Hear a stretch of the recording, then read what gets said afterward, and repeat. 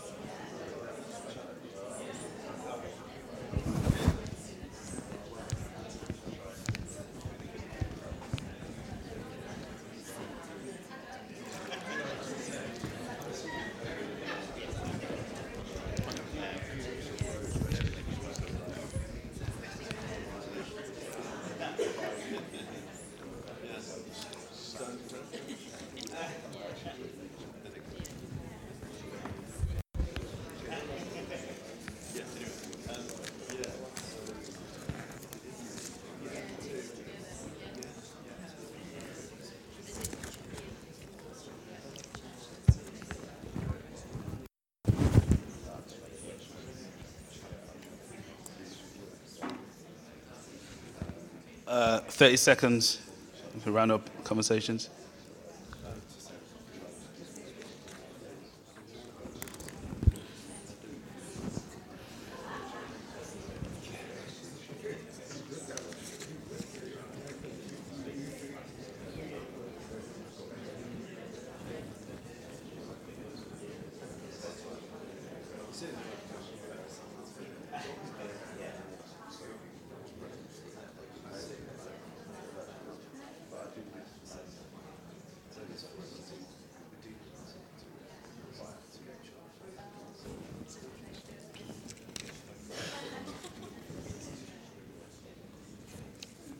So like I mentioned earlier, Deuteronomy reminds us of another redemption.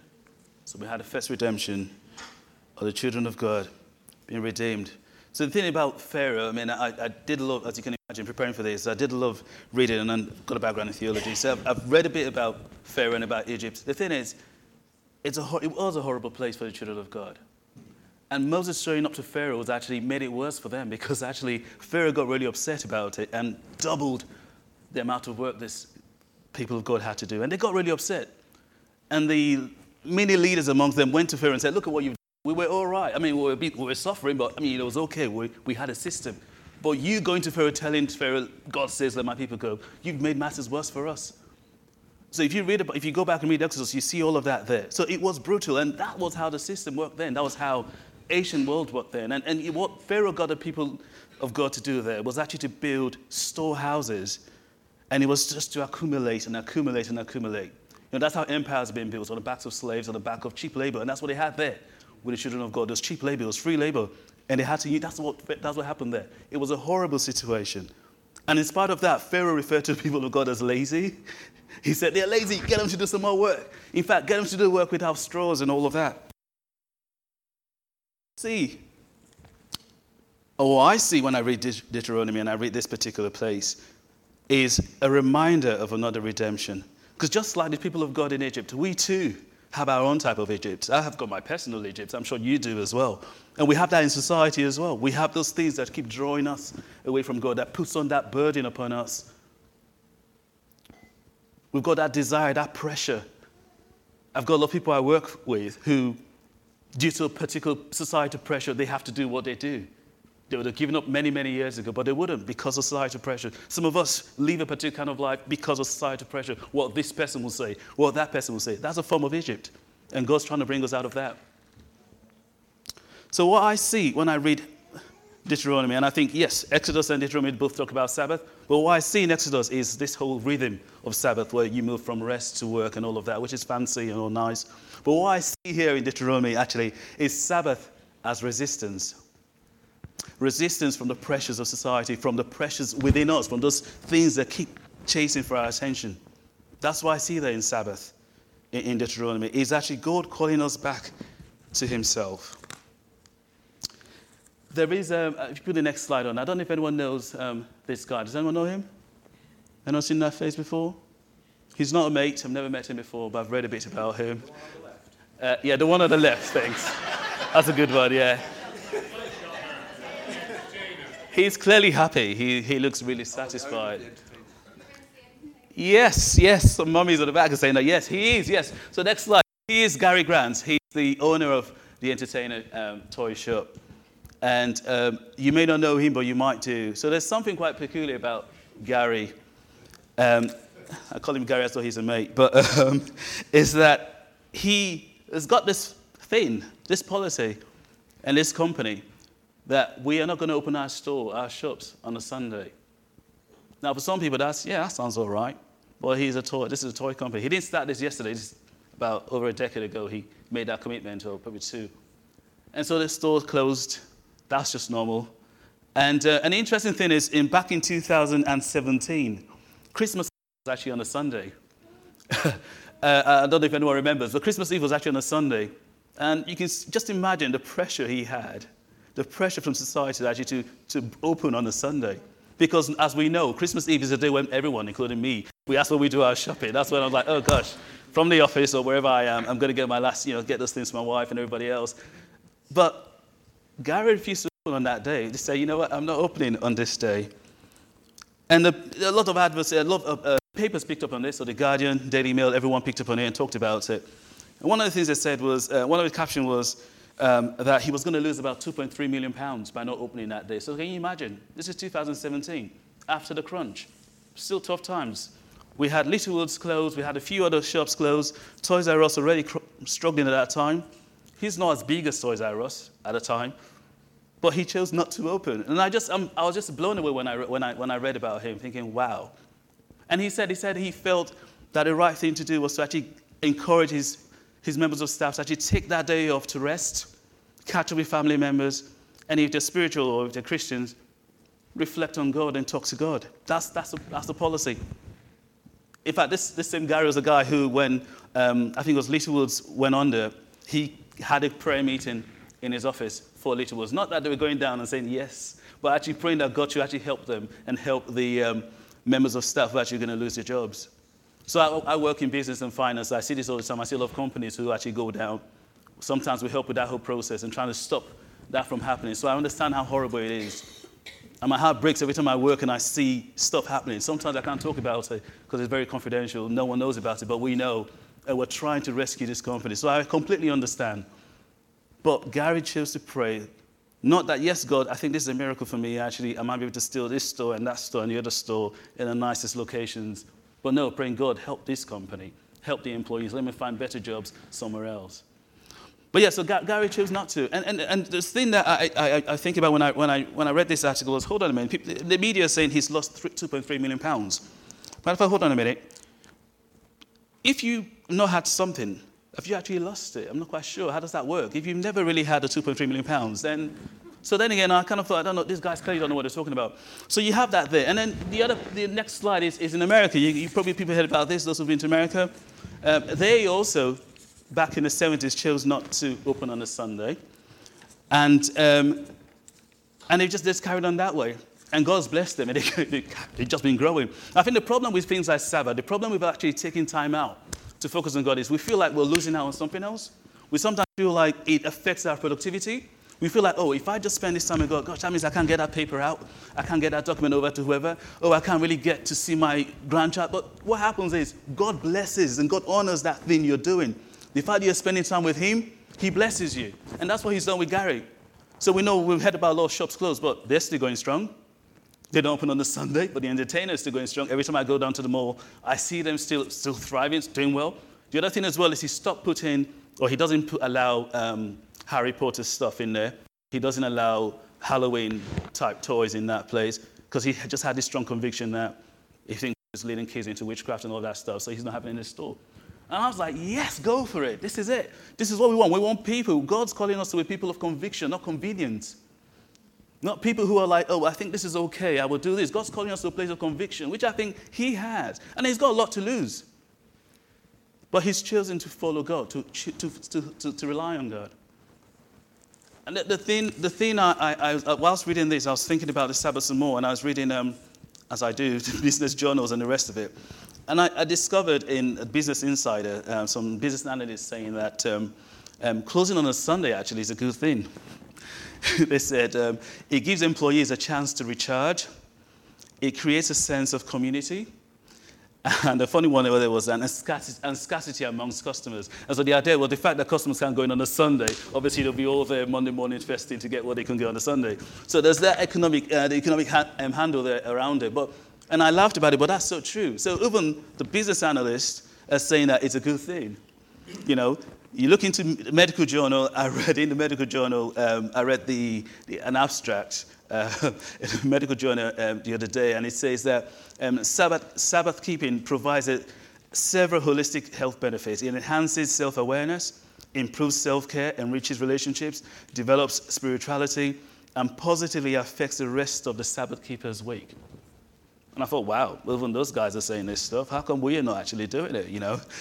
Yeah, Scientific America says the same thing. It says mental break, so it's pausing, actually stopping from that activity, whatever it is you're doing, increases productivity. So these are the scientists saying this now. This is not just a church saying this or a preacher saying this. This is actually these guys who got a lot of empirical evidence to prove this. They're saying that it increases productivity and it replenishes attention, solidifies memories, and encourages creativity. So we see all there. We see it in the scripture. We see actually in the world. We see that in the journals, the medical journalists saying this. We see it in the business analysts saying the same thing. And I think really God's calling us to that place where we realize that it's him. It's all about him. And so like I said, Deuteronomy reminds us of another redemption. And when I was speaking to Giles just when he said, do this, he said, I think he mentioned something about Jesus, and I smiled because the first thing that came to my mind when I got told this is what you're doing is I just thought, hold on, Jesus is our Redeemer. Jesus is our Sabbath. And that's the last place I just want us to quickly look at, and that is in Matthew chapter 12.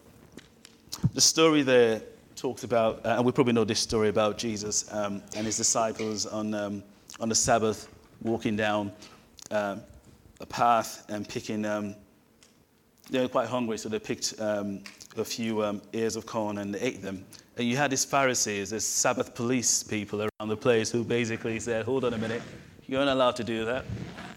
You're not allowed to do that. And Jesus said, replied to them and actually spoke to them about it, reminded them, took them back to what happened to David and the bread in the temple, and said, in the end of that, in the conclusion of that, in verse 8, he said, for the Son of Man is Lord of the Sabbath. So yes, there is the point about stopping, pausing, ceasing from work. There is also, you're not doing that just because it's the right thing to do or you got a health benefit, but because because of Jesus and what he's done for you. To realize that, because there are people who rest, but actually they don't really rest. I don't know about you, but sometimes I sleep and I wake up and I still feel tired. Oh, I go on holiday and I come back and I'm trying to book the next one straight away because I feel like I didn't rest during that holiday, even though I took 2 weeks off work. But the true rest is in Jesus, and I think that's the point we're trying to highlight here today, that true rest is in Jesus. And in that same Matthew, if you just go up slightly up there in verse 28, he makes this invitation. So in chapter 11, verse 28, this invitation here, it says, "Come to me, all you who are weary and burdened, and I will give you rest." There's that invitation. Isn't God amazing how you're going through Scripture and you're seeing it scattered everywhere, God talking about rest everywhere. You see him calling you back to himself. I don't know if the band want to come back and start playing whilst we reflect on this some more. So there is this invitation for rest. Now, when I first read, when God drew me to this place, I thought, hold on, this is all the thing you say to people who are non-believers, non-believing, saying God calling you to rest. But God's like, no, this is what I want you to tell my people. I'm calling them to a place of rest. I'm calling them to come to know me as their Sabbath. And it's interesting, we've got a cross right in front of us, and some of us have probably done this already. Some of us are going to take the black ribbon and tie it to the cross. And I think it's quite symbolic today of us saying, God, actually, we're going to lay everything before you. We're actually going to just rely on you, Lord. We sang the songs earlier. We've prayed the prayers. We've had the prophecies about this same thing, about relying on him, about making him the center, not the sideshow. No, making him the center of everything we do.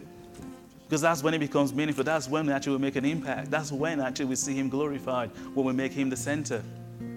We live in a very convenient, all right society. Most of us middle class and all of that stuff. Sometimes we want for nothing. But God's saying, hold on, I want you to humble yourself. I want you to actually put on that guard and realize that it's all about me. I was speaking to someone the other day about the coronavirus, and I said, isn't it amazing how, in spite of all our knowledge, the scientific proudness, everything else we've got, in spite of all of that, we still don't quite understand what this thing is. Doesn't that just show you how God is trying to say something to us that, hold on a minute, I'm the all-knowing, I'm the omniscient, I know everything, but you don't, you're limited, you're finite. That when you look at things happening in the world, sometimes people can't find an answer to it, so you realize that, hold on, we know someone who's got an answer to these things. He's all-knowing, we are not. We're one sickness away from realizing that what we have is nothing. We're one phone call away from realizing that what we thought we are, it's not it. And so relying on what we have or who we are, who we think we are, is not it. It's realizing and relying on him. That's what matters. Our true identity is in him. And that's where we find true rest, in him.